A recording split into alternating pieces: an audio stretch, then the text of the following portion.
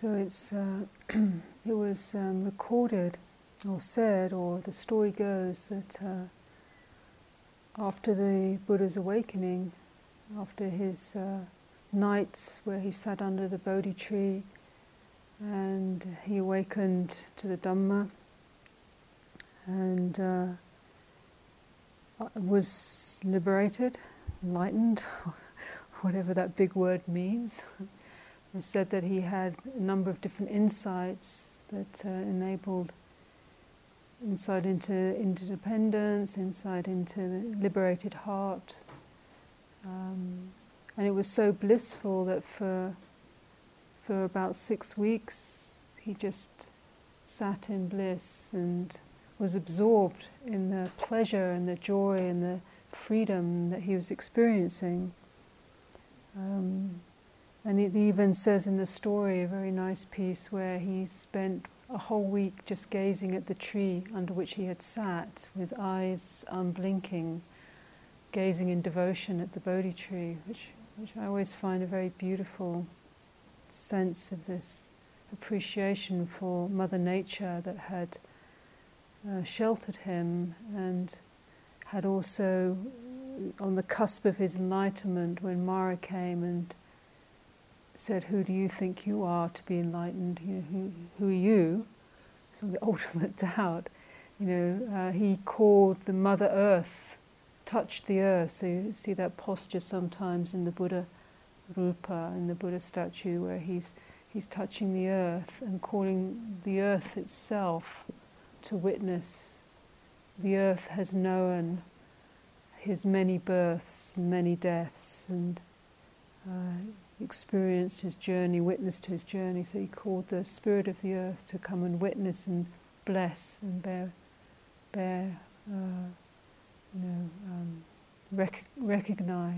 recognition. So this is a beautiful archetype, the sort of the blessing of the great earth that enables his awakening. And then he sat in bliss, and also in another kind of a cusp moment, because he moved through this phenomenal experience, or came back deeply rooted into his own nature, and felt this great reluctance, as the story goes, to speak about it. Didn't know how to speak about this insight, and in fact felt it was so subtle and so difficult to communicate. He felt rather to just maybe leave the world behind, and I guess in the tradition of that time, to go to the Himalayas and do what sadhus and yogis had done for eons before, just to go and practice in a cave or in a hut somewhere. And one can see the temptation of that when one practices, the feeling of, it's just too difficult to even try and articulate. People ask you, even going on retreat, what are you doing? And you say, I'm going on a month retreat. And they say, well, that's nice. And then change the subject and talk about something else. I mean, it's really, really very hard to explain, what are you doing for a month? Just sitting on a cushion and watching your breath. It just sounds absurd. So I guess there's something we can taste, something of the dilemma that the Buddha also felt. And it said at that moment of great reluctance, the great god Brahma Sahampati came down from the Brahma realm and put his hands together and knelt before the Buddha and said, please, there are those that have a little dust in their eye, and for the want of hearing the Dhamma, they would not be liberated. So please, out of compassion for those folks, please turn the wheel of the Dhamma, for those that will understand.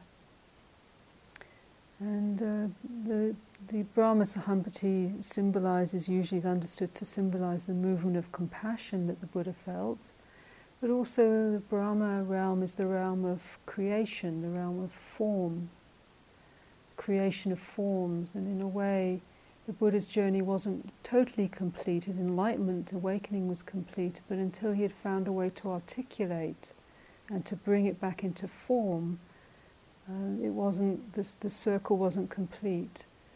And in some ways this is a journey that each of us takes too. We have our moments of insight or awakening, and then there's some kind of imperative almost, I don't know quite exactly where it comes from, to live it. Maybe not just speak it, but also to find a way to live it and express it. And that feeding back into integrating the awakening.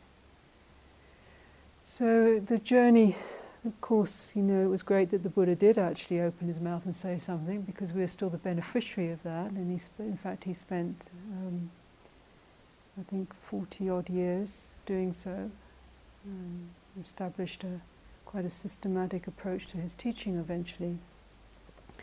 But what is interesting is that his first teaching, when he was sitting there in a state of bliss and was radiant, peaceful, very, very, very peaceful, someone came up to him and said, well, what are you about? Who are you? And the Buddha said, oh, I'm the all-awakened one. And the person said, who's your teacher? He said, I have no teacher, I'm self-awakened, I'm the world transcender, I'm the Buddha. And or something to that effect. I haven't got the exact, no one knows exactly what was said, so I have some poetic license here. So the man said, oh, well, that's nice for you, and walked on his way. He couldn't really get it, it's like, well, that's great that, you're so enlightened, and he went on his way. And so it said that after this expression, this lion's roar of his true nature, it wasn't an ego statement, it was a lion's roar of his inside. I'm awakened. There is this awakening. That he realized that it wasn't a teaching that people could actually grasp or really understand. There wasn't an inroad for them. They could believe it and say, well, that's great for you, or they could disbelieve it and walk away. So by the time he actually walked from Bodh Gaya, the place of his awakening, to Varanasi, which I guess took him several months, it's a long way, it's an overnight train journey if you did it by train, he'd formulated the approach that he began to take and wanted to take for laying out a way into the insight that he had, that others could also travel and be inducted into this insight of awakening, freedom. And as was said the other night, he realized that his fellow ascetics that he practiced with could potentially understand what he had to say. And so when he came near to them, they were sitting and they saw him come near, and they said, oh, here comes that slacker Gautama. Because you remember he just accepted the milk rice from a beautiful young girl, and they thought, oh no, he's gone off the path, and he's gone off the tough path of asceticism, so let's just ignore him. So he came up towards his old fellow practitioners, but they were so amazed at his radiance and his bliss, they couldn't ignore him, so they made a seat and he sat down, and then he gave his first classical teaching, which really articulates the essence of you could put, in a way, if you were going to put the essence of what the Buddha taught, you could articulate it in that first teaching that he gave. It's called the Dhamma Chakra Sutta.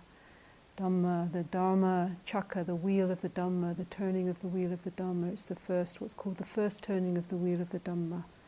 The Buddha turned at Varanasi in the deer park. And it was his teaching, of course, on the Four Noble Truths. And instead of beginning the teaching with the statement, there is enlightenment, or I am enlightened, I'm awakened, I'm a world transcender, there's no one that has the knowledge of, like I have, or whatever, he started with a very different approach, and he started with the statement, there is this experience of dukkha. There is this experience of dukkha, and dukkha needs to be understood. This is the first great noble truth. So that's something, of course. There's the experience of agitation, of suffering, of stress, of unsatisfactoriness that's something we can all go, yes. Say, well, I'm enlightened. It's like, well, great. Or, or there's enlightenment. Even that might be a speculative concept for us. But to begin the contemplative journey with this acknowledgement of our human state as one that where we experience and are prone to experience every day of our life, not just in metaphysical moment, but as an actual experience where we have this sense of dukkha. We can actually identify it, we can locate it. Whether it's the very very coarse experience of dukkha, which we chanted in the morning, the loss of loved ones, or the pain of death, or the pain of separation from the loved, or being together with the unloved, or just psychodynamic emotional pain, physical pain. Just the sense of heaviness or suffering, to the most subtle experience of dukkha, the lack of ease, a subtle sense of agitation, not quite being rested, or not rested in terms of sleep, but somehow easeful. Or the different translations of dukkha, and the one I like, one translation of du meaning like dirty or unclean, and ka, space, and it's often the analogy is given for the hub of a wheel, which is clogged up with dirt. It has that analogy, but the translation I quite like as du as being apart from or split away from, and ka, akash, meaning the spacious or the perfect or the whole. So the state of dukkha that we experience, which is perhaps our most deepest suffering, although we don't always see it as that or understand it as that because we're often so busy reacting to it, is this fundamental pain of our separative consciousness, the feeling of somehow, in some way, being separated out, individuated out from the feeling of being whole, sort of oscillating and moving in our own sort of sphere. So from the most which gives us a sense of discontent, dis-ease, longing, searching, agitation. So this is perhaps the most subtle sense of the dukkha we can feel. And the Buddha encouraged each of the Four Noble Truths. He went on to talk about this Four Noble Truths, this first truth. In a way, the whole premise of Buddhist understanding and meditative practice is that one can liberate the heart from this experience of dukkha. It doesn't mean that one will never feel pain. We'll never get a pain in the knee, we won't get old, we won't feel the loss of loved ones. It's not an immunity and insensitivity to pain, but the Buddha was talking about the possibility and the potential to really alleviate the suffering that gets generated from the kind of dukkha that the Buddha was talking about is generated from the ignorance of the mind, not really understanding the true nature of reality, which brings us to the second noble truth. What generates this experience of stress and struggle and agitation? So the Buddha pointed to that when there's desire and aversion operating in the mind, then we're constantly, in every moment of our experience, we're generating, literally the ignorance of the mind is generating the state of dukkha, of agitation. There's constantly a sense of, it's not enough, or it's, I don't want it as it is. It's this in reaction to the actuality of what's present. That's putting it in quite a simplistic way, but Ajahn Chah would basically say it's fundamentally what generates this experience of agitation is the mind wanting and not wanting how it is. We constantly we want something else and that's not here, and we don't want what is here. We want a peaceful state of mind when it's not. We want not to feel what we're feeling when we're feeling what we're feeling. We don't want to be with the weather how the weather is, or we don't want to be with.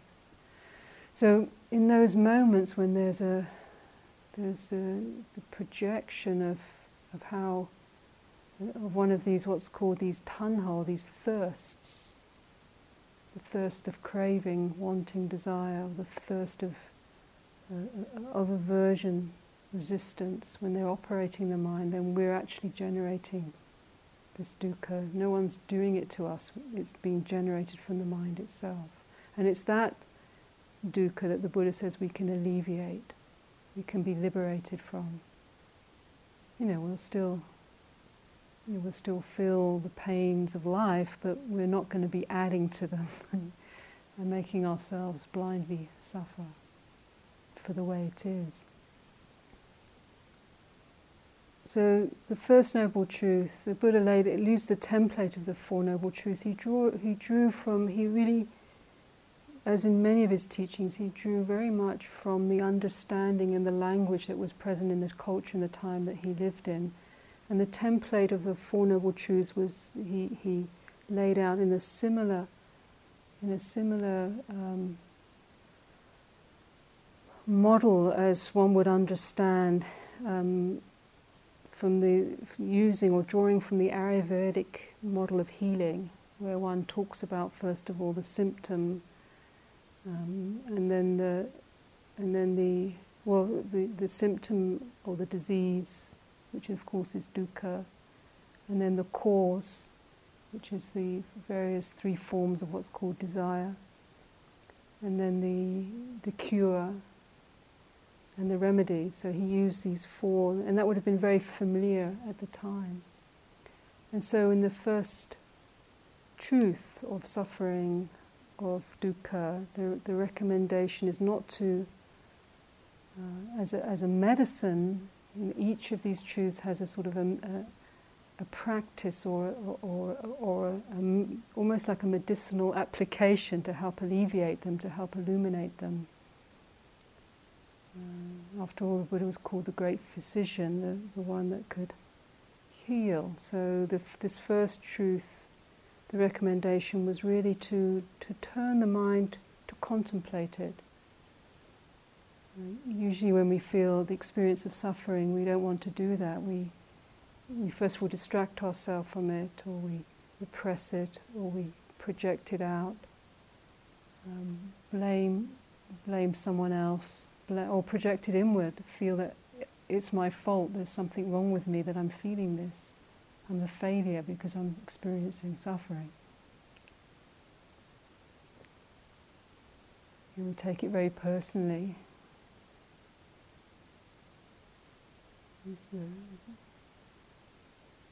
It's really actually very nice to not. I think it was one of the first things in the monastery that I really got eventually, that it's not my fault. It's something I've done wrong. It's inherent. Maybe I'm perpetuating it, and maybe I was conditioned with other family and cultural suffering. But in some ways, this way of taking it in is also a misapprehension of the experience. So this mindfulness that we've been practicing, the strength of mindfulness is that we can start to turn when we experience dukkha. We can start to turn to contemplate it. So the Buddha recommends in the First Noble Truth that we turn towards the experience rather than run from it. Not as an end in itself, so we just grit our teeth and suffer. We turn to it so we can begin to have revealed to us, as we hold mindfulness and inquiry, what is generating this experience here and now.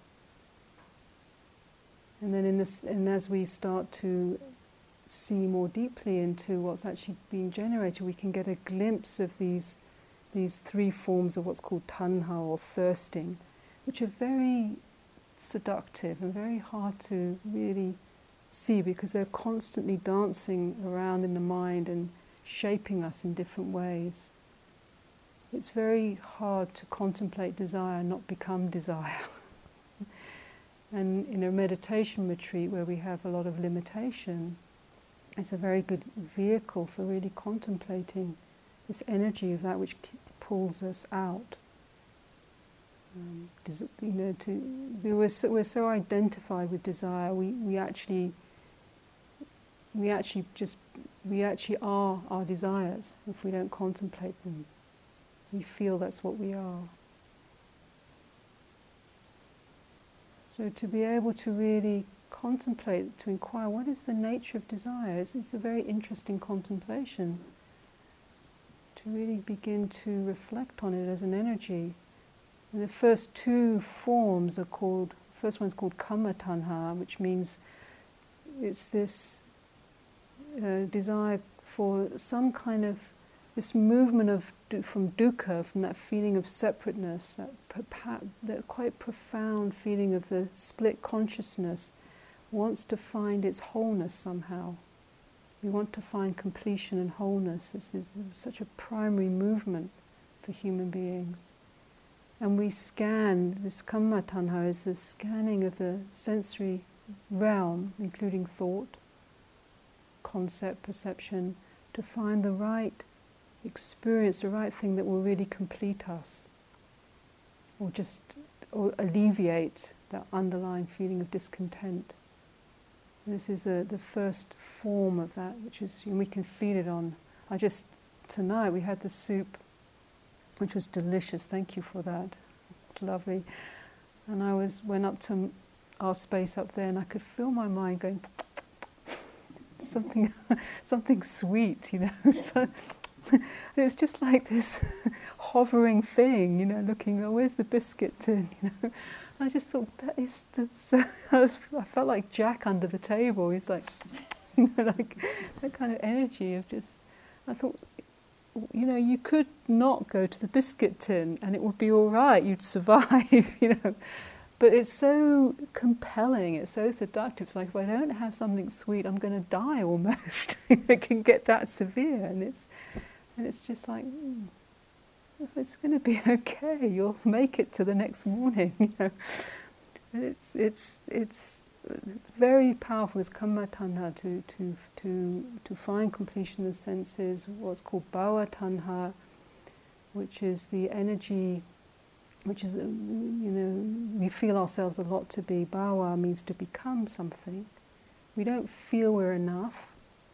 It's not, we're not complete somehow, so we're always being pulled out into having to become something more. To complete ourselves, to be more successful, to be more knowledgeable, to be more wise, to whatever it is, and until we awaken and illuminate that energy, we keep just being pulled along by the nose by it, to become whatever we feel we need to become. And it's not a judgment value. These energies can be transmuted and guided by wisdom, but when they're unconscious and they're not illuminated and not understood, they just drive us. And actually, ironically, they don't really resolve the fundamental feeling of dukkha, they just generate and create more. They make the pain deeper when they're not guided properly. And then the last form, the last of the three great tanhas, thirsts, is when we've had enough, when we've experienced enough, when we've tasted enough, when we've thought enough, when we've done enough. It's the feeling of really wanting to just go into obliteration, to really just not exist, to not feel, to not be here. It's the vippava tanha, which means just the desire to sort of, literally actually means not to exist.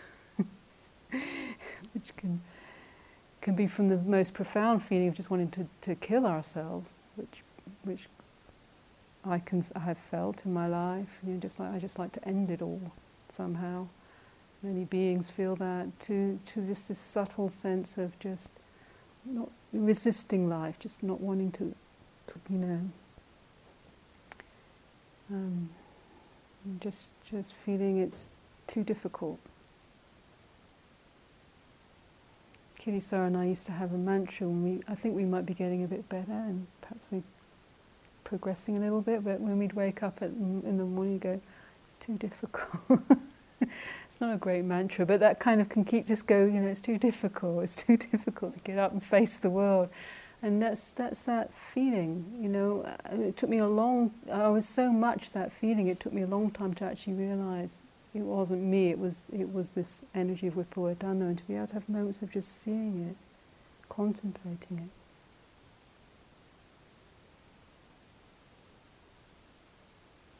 So in the meditation, mindfulness, it steadies on the breath, and then we begin to have the opportunity to illuminate these powerful energies with the mindfulness, with the discernment, with the inquiry, with the awareness, for the sake of really understanding them. When I, as a young nun, living in the monastery from the age of 23 to 36, that's the time of one's life when there's a lot of desire energy going, either to become something, or lust, or sexual desire, or just desire for experiences. And so I had a lot of opportunity and to really not be able to follow those desires, but to have to contemplate them. So it's quite fierce. It's a very fierce practice. And I remember once, quite early on, I was really struggling with, just feeling kind of pinned into the form and into the practice and into the schedule. And one of the jobs we had to do was when we first started developing that first monastery in England, Chithurst Monastery. It was a mess. It had, it was like basically it was like a building site, and we just had to clean out stuff and burn tons and tons and tons of stuff, old bits of wood, and the wood had gotten this some kind of disease, and we had to be replaced, and had to burn it. So I remember just standing one day. I had the duty of doing the fire, and I was burning these logs and bits of wood and junk. And I started to have the feeling that the lust I was feeling, and the desire, and this longing, and this this sort of wanting for some experience or someone to fulfill me, was a bit like this burning fire. And however much I put into that fire, it would never be consumed. It would just rage even more. I had the feeling of like the endless bodies that the energy of desire eats through, and you put more and more and more, and thinking that if I put enough in, it will consume and it will go out. And so the Buddha talked about sometimes this feeling of the fire, the burning, and then the third noble truth, this endlessness of that, and feeling like if we feed our desires more and more and more, they'll somehow finish. That's the seduction of them. They never finish. They just get bigger and more, and they just keep pointing to the next thing. Okay, we get this one done, and then it's the next thing. It's the next thing. The next experience was when Ajahn Chah came to England, and he came to the community I was living in, and really struck me. We said to him, it was his first visit, and he was sitting there, and we offered him the meal, and we were sitting all in front of him, and we were thinking, God, we better entertain him. He's come from the East, he's never been to the West before. So he said, Ajahn Chah, would you like to go to the seaside? So you were taking him down to Leon Solent or some marvellous place like that. So would you like to go to the seaside? And he goes, I've already seen the sea. It's like, why do I need to go anywhere? And it was just like, just this sense of someone that had put it down. Someone that had just put down that endless sense of, I need more, I need more, I need more. And he was just happy there, cleaning his false teeth, put them back in, eating his meal, just smiling at everyone. He didn't need to go anywhere and be entertained. That was kind of like, for me, that was almost one of the most amazing things about him. But this, when the Buddha talked about the fire going, the nibbana, the third noble truth, the analogy is of the fire going out. So the sense of the fire that's gone out.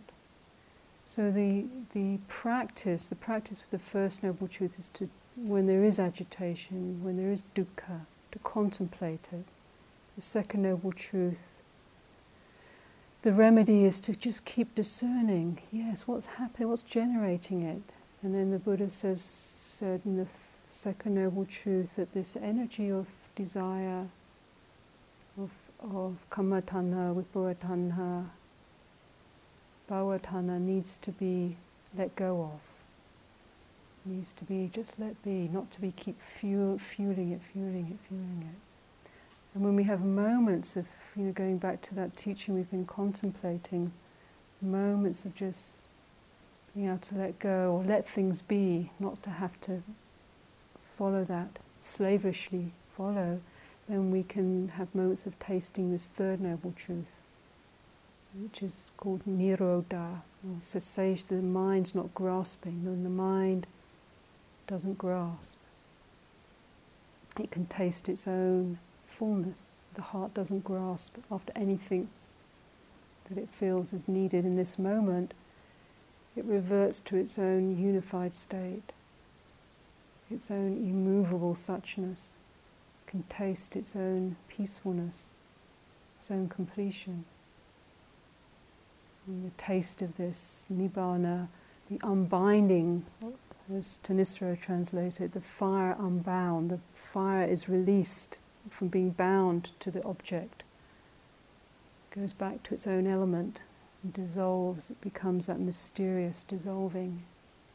You can't find an edge, you can't find a location. Just the quality of presence that is. So the Buddha called this third noble truth, as using a term from the day, the realization of nibbana or nirodha. Nirodha literally means the mind without walls, leading to the taste of nibbana, meaning that which is cool. It was a term that meant just like cooling the pot when you've cooked it, taking it off and letting it cool. So it's being ever so cool. And this third noble truth, the remedy or the practice is, the first noble truth is suffering needs to be understood. The second noble truth, desire needs to be let go of or let be. To taste the third noble truth, the peace, the mind, the heart's not grasping, the third noble truth needs to be realized. Not attained, not got, but just turned to and understood, realized, the realization of the unfettered heart, the unbound heart. And then the fourth noble truth is the practice, the path, again, that needs to be developed. The practice, the remedy for the fourth noble truth is the way leading back to this subtle realization that the Buddha then spent his whole life trying to articulate, and the realization that ultimately transcends language, can never capture it. But this path that we're practicing now, been practicing today, in essence, at its heart, the path is the path of mindfulness, path of presence, path of attentiveness, the path of discernment, the path of actualizing the natural intelligence of the heart when it's mindful, to discern, to inquire, to reflect, to contemplate.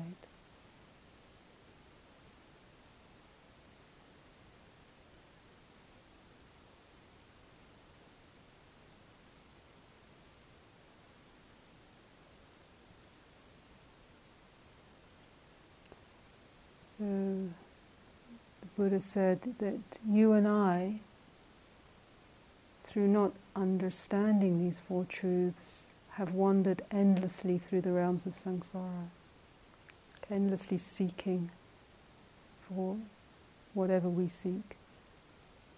And so implied in that is, as we start to deepen and understand these ennobling truths, truths that ennoble us as human beings, then we come to really bring that seeking to resolution. We know where to look, how to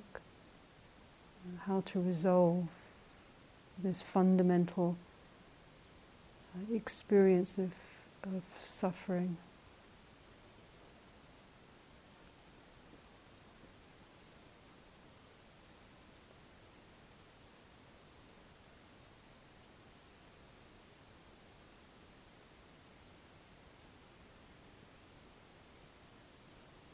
So as we finish our practice today, may we contemplate that if there has been struggle or suffering or dukkha, that it's not blind, it's not in vain, it's not, one doesn't have to just suffer unconsciously,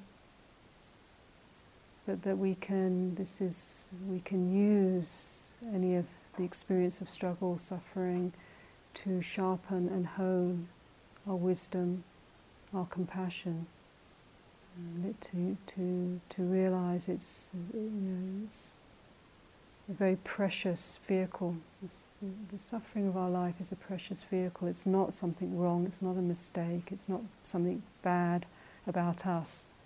It's that which ultimately pokes us, pushes us to our own awakening, to our own peace, to our own fulfillment.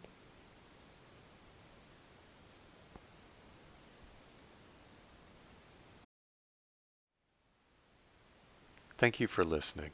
To learn how you can support the teachers and Dharma Seed, please visit dharmaseed.org/donate.